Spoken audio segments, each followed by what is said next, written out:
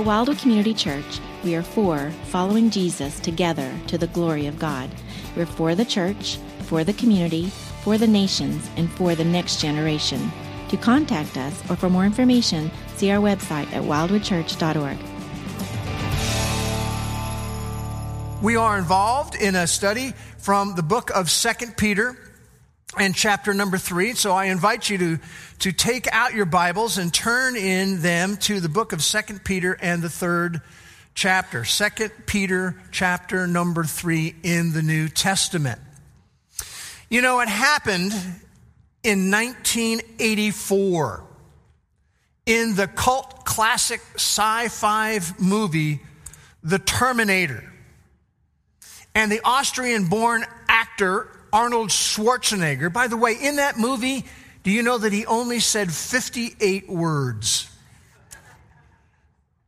But in that movie, he uttered his most famous movie line, and that movie line was, "I'll be back." Exactly, that's what he said, "I'll be back." What is really interesting is that Jesus himself was really the first one to utter that idea. For example, in Matthew chapter 16, verse 27, this is Jesus speaking, and he says, "The Son of Man is going to come again in the glory of his Father with his angels." Jesus was in essence saying, "I'll be back." We see it also in Mark chapter 13 and verse 26, where Jesus is speaking and he says, "They will see the Son of Man coming with great power and glory." What Jesus was really saying is, "I'll be back." So that's Jesus' message. I'll be back. And ultimately, that is the thrust of 2 Peter chapter number 3. Peter is saying, despite there having been some delay from a human perspective, he'll be back. He'll be back. And he'll come back, as we learn from the New Testament, dealing out retribution, as it says in 2 Thessalonians chapter 1 and verse 8. It will be, when he comes back, an era of destruction and desolation, as it says in Zephaniah chapter 1 and verse 15. And it will be an unleashing of the wrath of the Lamb, as it says in the book of Revelation chapter 6 and verse 16. And if you look at Revelation chapters 6 to 16, you can see a lot of the details of all of this era of time when he comes back. And it's possible we might wonder at that time, will the body of Christ, will the church face all of these above things? It's a good question to ask, and many of us might wonder that question. Will we, as followers of Jesus, experience the end times wrath of God? And so before we look at 2 Peter chapter 3 and the closing perspective that he gives us, I want to address that very question. I want to remind us of what we saw a couple of weeks back, and that is when you look at God's wrath in Scripture, you realize there are three aspects of God's wrath in Scripture. There is consequential wrath. You remember when we looked at this? Which is God's punishment in this life to certain people as consequences of their evil choices. But also there is end times wrath in Scripture. This is the wrath that's connected with the second coming. And then finally, there is eternal wrath, which is the lake of fire. So when it talks about wrath, we have to ask, what is the context of that wrath? And the question we really want to ask ourselves is, will the body of Christ be on earth to face end times wrath? And the answer, I believe, is no.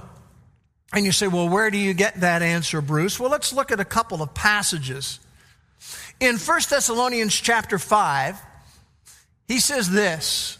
He says, "The day of the Lord will come like a thief in the night. So the context is the return of Christ. The context is this era of judgment in the day of the Lord. And then in verse 4, he says, you brothers, addressing the church, are not in darkness, that the day, what day? The day of the Lord would overtake you like a thief. And then later on in verse 9, he says this, God has not destined us for wrath. So the whole context of all of this is end times wrath.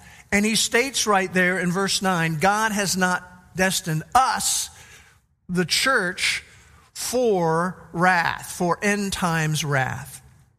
Another passage we could look at would be 1 Thessalonians chapter 1 and verse 10, which is all talking about the return of Jesus there.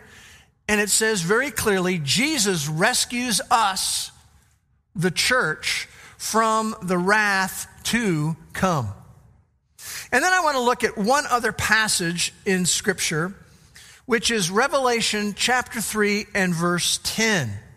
Now, Pastor Mark took us through this section a few weeks ago, which this section is dealing with the letter to the church at Philadelphia. But I want to remind you, when we went through that, Mark emphasized this, even though they were letters to individual churches, at the end of every letter, like for example, here it would be in verse 13, he said, I want you to hear what the Spirit is saying to the churches, plural.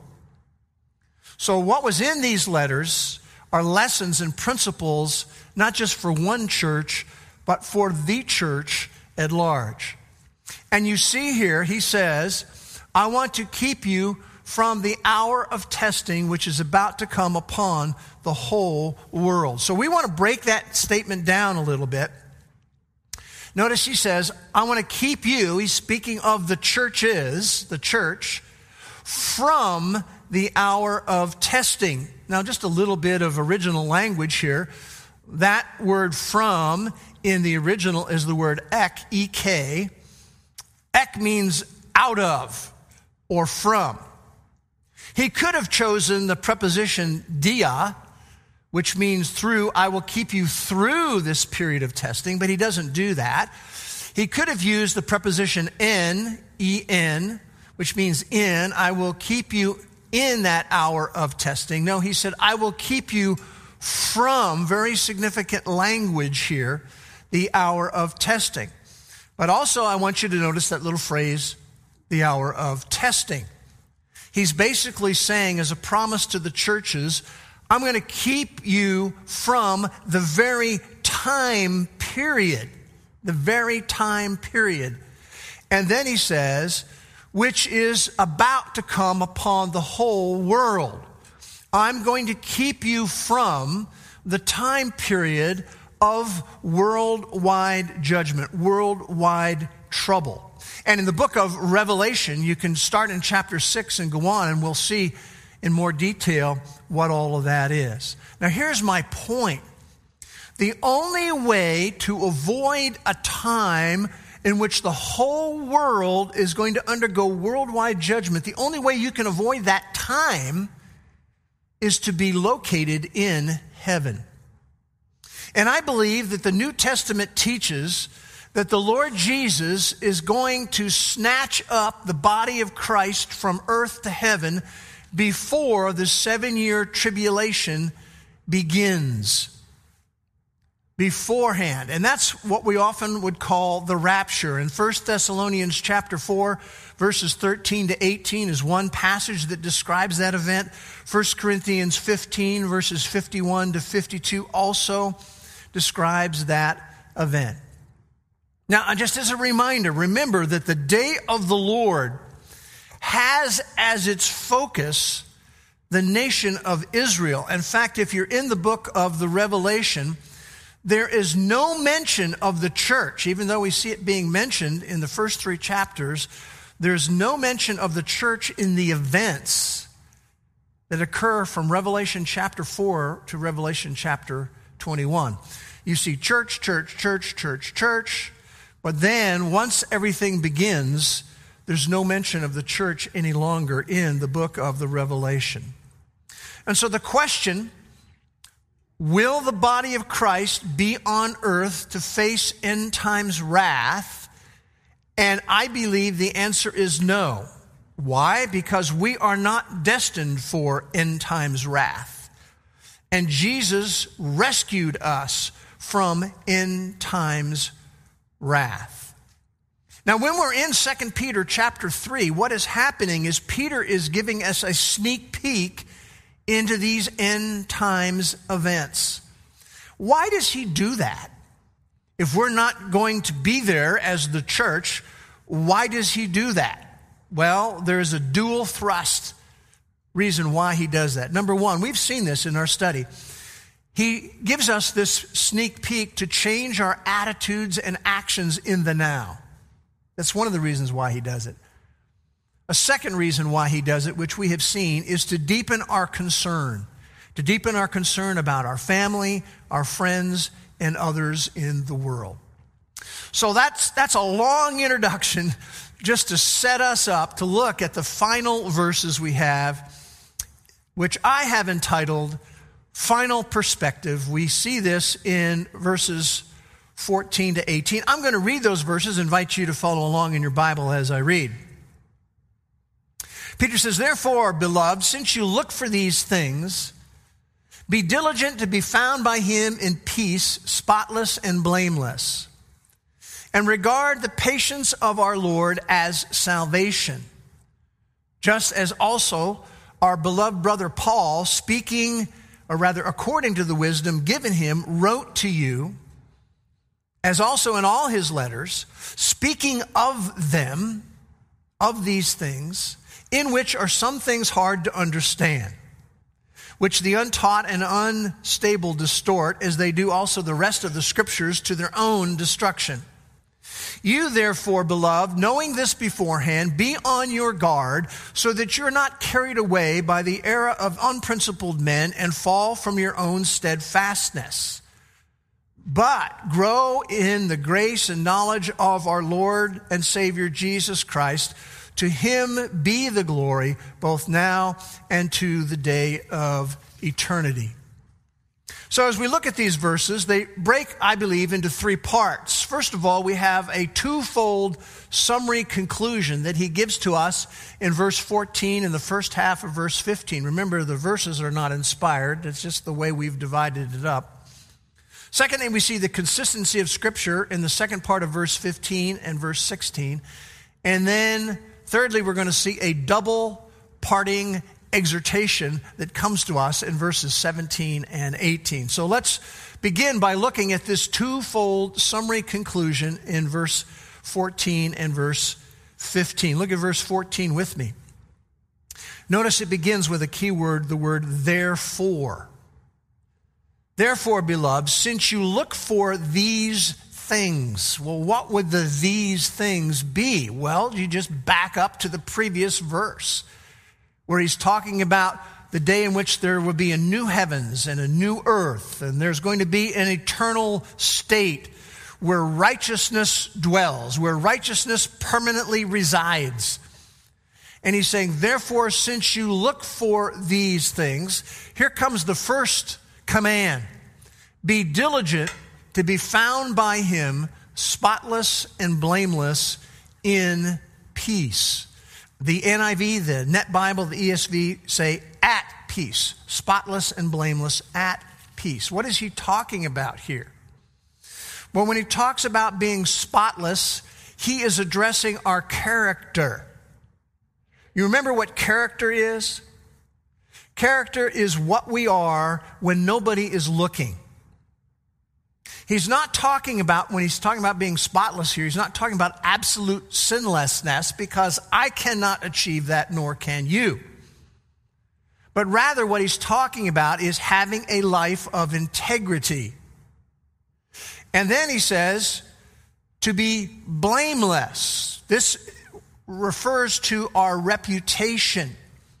Our reputation is what others see. Our character is what we are when nobody's looking. Our reputation is what other people see. And I think here's the idea here.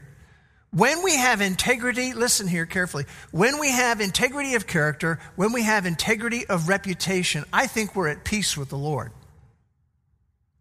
And if you want to know a little bit more of what might be involved in all of that, I would direct your attention to Psalm 15 because it gives some specifics in terms of character and reputation that a follower of God should have. Well, then that leads us to command number 2. The first one was to be diligent, to be found by him spotless and blameless. Command number 2, regard the patience of our Lord as salvation. By the way, this command here, regard, is a present tense command in the original language. The idea is keep on regarding, don't just do it once, but keep on regarding as a pattern of our life, the patience of our Lord as salvation. What does that really mean? It's a little bit of a difficult phrase to interpret, but I believe the best interpretation of it is he is backing up to verse 9. Remember where it says the Lord is not slow about his promise, but rather he is patient towards you, not wishing for any to perish. I think the idea is that the Lord, as it says in the New Living Translation, is giving more time so that more people can repent. Just to delay his return means more opportunity for salvation for people. And I think he's just saying, as believers, we need to maintain that perspective. We need to keep on embracing the idea when we think, why didn't the Lord come back? Why didn't the Lord come back? Well, we just need to remember that his patience is really a picture of more opportunity for salvation for people. And so we have there this twofold summary conclusion. The second thing we want to take a look at this morning, though, is this idea of the consistency of Scripture. We see it in the middle part of verse 15 down through verse 16. So look at verse 15 with me. Notice it's in the middle of the verse, he speaks of our beloved brother Paul.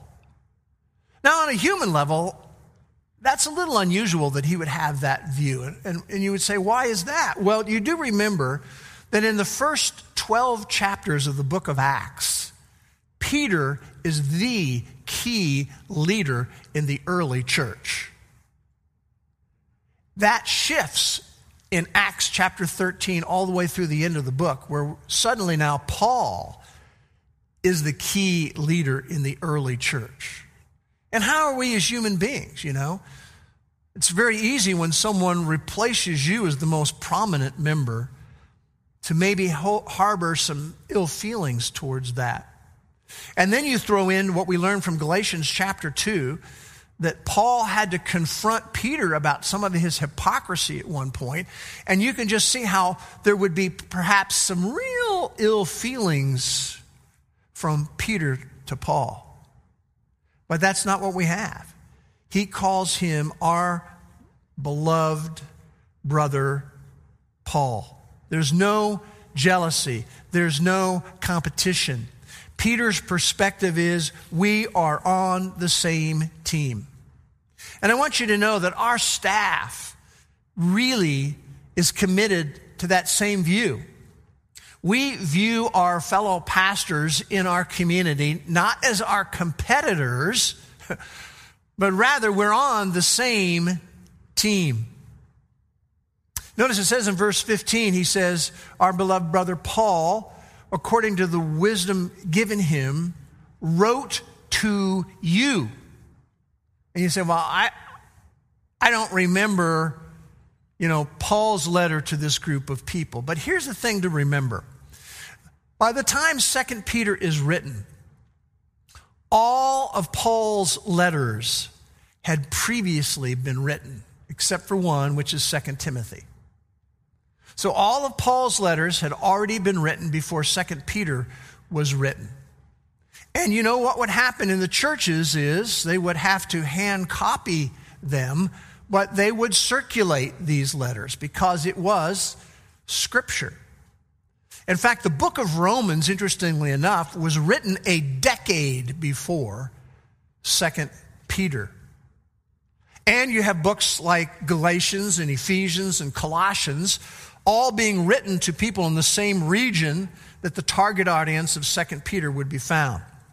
So again, these letters were copied, they were passed around, and so that's why he could say, well, he wrote to you. It doesn't mean there was necessarily a missing letter. It was just the way the churches operated at the time. And he says, verse 16, as in all his letters, speaking in them of these things. Well, what, again, is the topic of these things? Well, future prophetic events. A call to live strategic and godly lives in light of the future prophetic events. And then there's such an encouraging phrase there in the middle of verse 16. It's easy to miss. He says of Paul's letters, in which are some things hard to understand. Now, doesn't that make you feel a little bit better? It does me, because sometimes we struggle with some of these concepts. What do these things really mean? How do we really understand them? And Peter says, I sometimes struggle really understanding everything that Paul was writing. Now, what particular subjects matter maybe was he referring to? I don't really know. I don't think anyone really knows. But here's a couple of suggestions. Maybe he was referring to the whole idea of this rapture of the church, as we see in 1 Thessalonians 4 and 1 Corinthians 15. Maybe he was saying that's a little bit difficult to understand how all of that's going to happen. We're going to have people who are alive and they jump up to meet Jesus in the air, and then the dead in Christ are going to rise up and meet, and it's going to be a giant party there. I mean, how does all of that work? Or maybe he's referring to things that are hard to understand as like positional truth, as it says in Ephesians 2:6 and Colossians 3:13. It says, or rather 3:1-3, it says there that right now we are seated in the heavenly places. And you go, wait a second. We're seated right here at Wildwood Community Church. How am I seated in heavenly places? Well, there's positional truth, and our spiritual position is up there, but our physical activity, see, that's a little bit hard to understand. Or how about this one? Another one that might be a little bit difficult to understand is this whole idea of election. A lot of believers struggle with that, as it's talked about in Romans chapter 9. What does all that mean?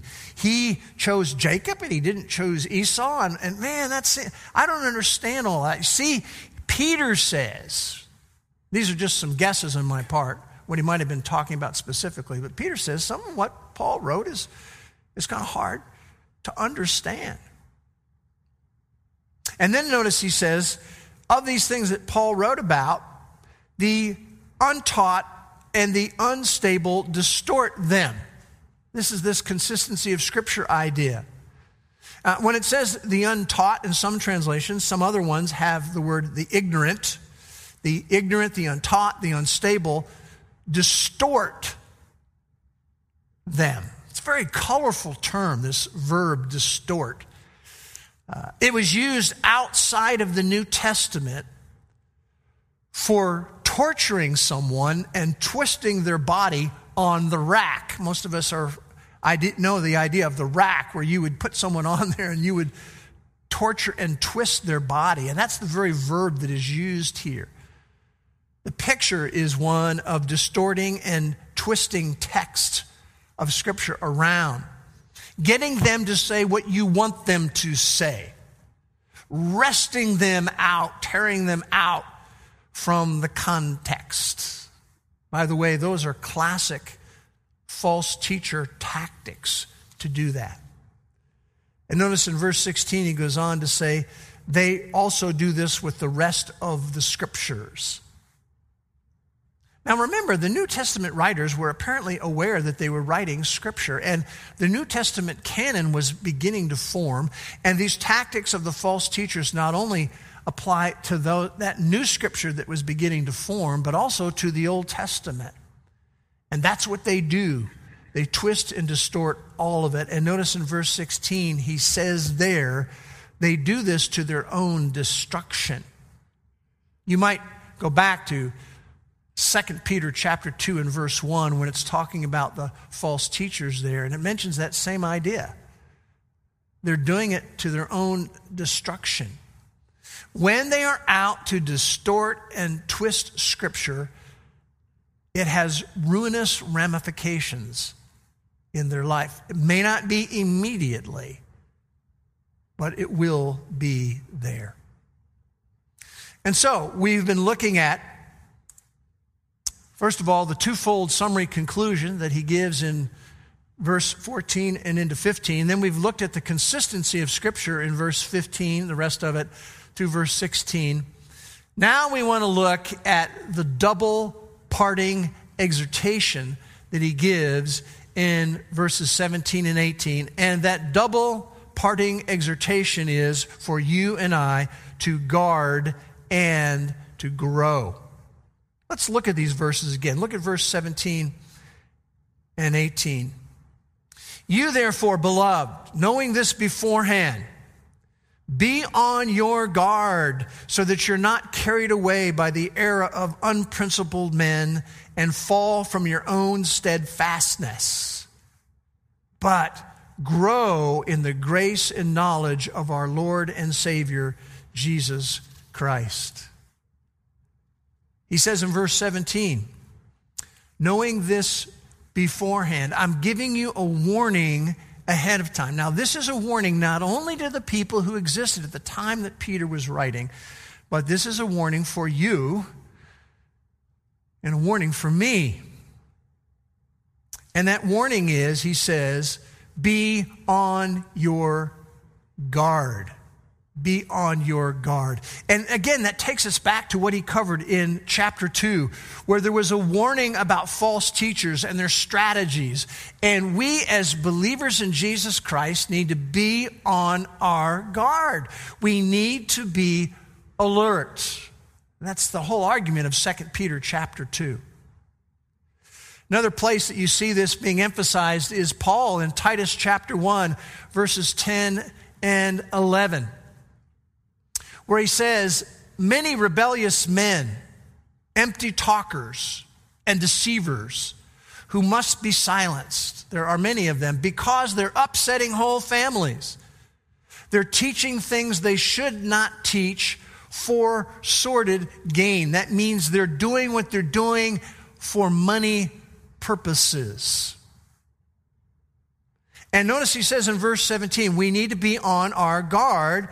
And he says, so that you are not carried away. The idea is to be led astray by the error of unprincipled men. And notice the result is, by being led astray there, that you fall from your own steadfastness. Now, sometimes people get confused here and they think, well, he's talking about potentially losing our salvation. No. He's not talking about losing our salvation.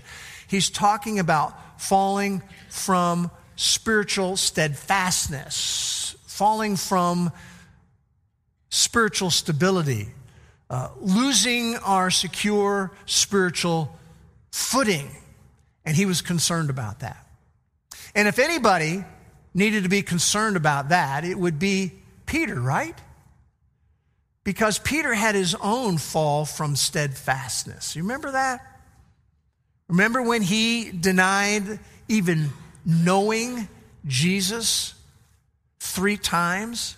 And if you think about his own fall from spiritual steadfastness, a big part of his fall was due to self-confidence. You remember when Jesus basically said to the disciples, some of you are going to fall away? And you remember Peter's response as he looked around the room. Yeah, maybe the rest of these dudes, but not me. I'll never fall away. And we need to be careful about having that same attitude ourselves. That's why Paul put it this way in 1 Corinthians 10:12. Let him who thinks he stands, they could never get me, take heed lest he fall. So we're seeing here a double parting exhortation, and the first one is to be on guard. Keep on, literally, being on guard. Never stop being on guard against a spiritual pratfall, against a spiritual detour where we find ourselves out here in the spiritual weeds. Earlier, if you go back 2 chapters, He said something interesting in chapter 1 and verse 10. He says, as long as you practice these things, which is really referring back in chapter 1 to verses 5 to 7, what does it say next? You will never stumble. So if we want to avoid that, we back up to chapter 1, look at verses 5 to 7, and those are the things we need to be practicing. And as long as we're practicing those things in our spiritual life, we will not stumble. And so we're giving this double parting exhortation. The first one is for you and I to be on our guard. And the second one is to keep on growing, to keep on growing. And we see that there in verse 18. Notice he says, but also grow in the grace and knowledge of our Lord and Savior Jesus Christ. Again, this is a present command. It means this is to be an ongoing focus in our life. I should never lose sight of the fact that I need to keep on growing. I need to grow in the grace and knowledge of our Lord and Savior Jesus Christ. And I believe he's saying we need to be doing that individually. I need to be committed to that. But we also need to be doing that corporately. And you can look at Ephesians chapter 4, verses 14 to 16, where it talks about the importance of corporate spiritual growth. That's why it's not just an individual thing in the Christian life. Sure, I need to keep on growing and have that as an ongoing focus in my life, but we need to have that as a church family also, to keep on growing spiritually. Which, by the way, underscores the value of the local church. The value of having a spiritual family. If you want to grow to your maximum in your own spiritual life, it's not just something you do individually, it's something that you do corporately.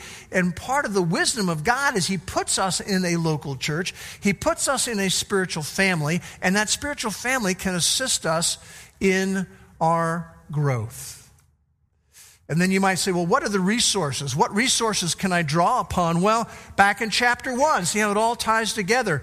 We see that the resources are his power. He has given us ability and strength through the Holy Spirit who is present in our life. And also part of the resources are his promises, as he discussed in those first few verses of chapter 1. Those are the resources.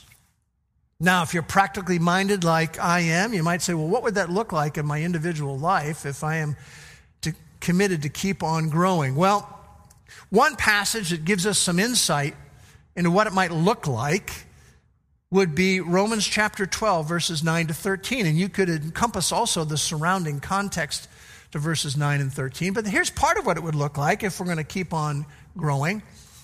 We abhor what is evil. That means we hate, we dislike what is evil. We dodge around it. We cling to what is good. We be devoted to one another in brotherly love. So this is a good list to just use as a comparison list for where you are spiritually yourself. Not lagging behind in diligence. We're not just coasting our way through. Fervent in spirit. Serving the Lord. Is that true of you right now? Rejoicing in hope, persevering in tribulation, devoted to prayer. How about this one? Contributing to the needs of the saints, what we do with our money. Practicing hospitality. Those are some of the things that are involved in us keeping on growing. Now, I want to read to you a quote from Harry Ironside, the classic expositor. And this is just such a great quote because you have to think about this and meditate on it, but it's so true. Here's what he said. He said, spiritual growth is the unfailing panacea for all spiritual ills. Now, just ponder that for a while. I have a spiritual issue in my life. Spiritual growth is the unfailing panacea to that. to all spiritual ills in our life.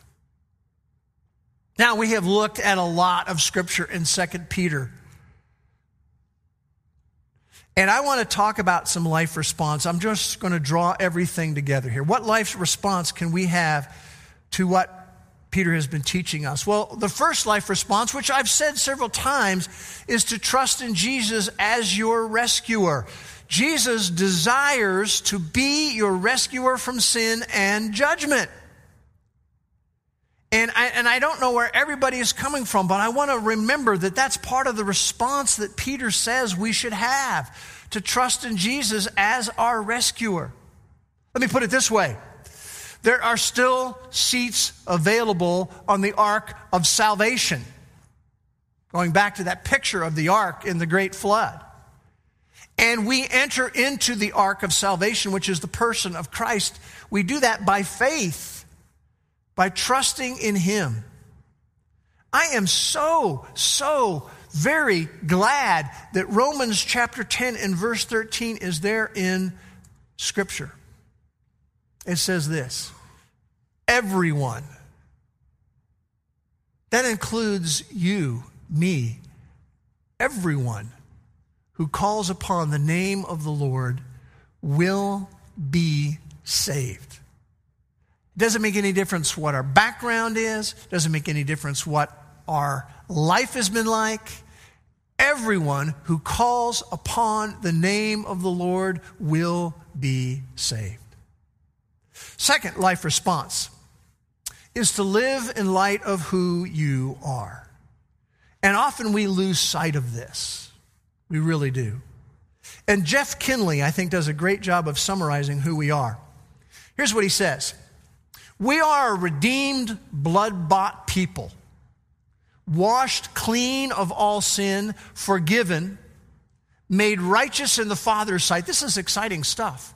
Freed from condemnation, sealed by the Holy Spirit, commissioned by His Son, entrusted with the truth and treasure of the gospel of Jesus Christ, and commanded to penetrate our culture and the darkness that defines it. And so as we've looked at all of this in 2 Peter chapter 3, that's part of what we need to do, is to live in light of who we are. We need to remember, as it says, that we are Jesus' sent ones. Do you feel that every week as you begin your week? As it says in John 17:8. We are Jesus' witnesses, as it says in Acts chapter 1 and verse 8. We are Jesus' royal ambassadors, as it says in 2 Corinthians chapter 5 and verse 20. Is that our mindset as we enter into our week every week? We are His witnesses in Jerusalem, Judea, and Samaria, and the uttermost parts of the world. I like to call that here, there, and everywhere. See, here's the idea, men and women. Many people may never read a Bible. And many people may never enter a church. But they will see and read us.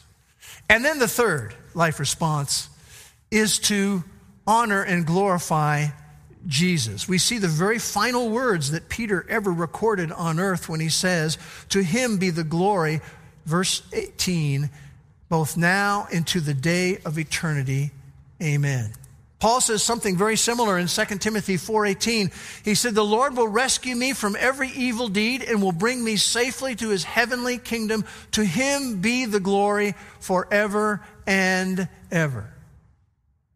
Listen, men and women, it glorifies and honors Him when we, as we've seen today in this passage, are men, women, and young people of integrity. Verse 14. It glorifies and honors Him when we stay true to the Scriptures. Verse 16. It glorifies and honors Him when we humbly guard our hearts against false teaching and spiritual stumbling. Verse 17. And it glorifies and honors Him when we are committed to keep growing individually and corporately, as it says in verse 18. And Peter wants us to remember what Jesus said. He said, "I'll be back." Let's pray together. Father, we thank You again for Your word. We thank You for the power of it. We thank You for the practicality of it. And I just count it a privilege for us to spend time in the Word of God. We thank you, Lord, that you're who you are. We thank you that you use us in the way that you use us. It just mystifies me is why you do, but you do. And we want to give you praise. We want to give you honor by how we live our life for your glory. And we pray in Jesus' name, amen.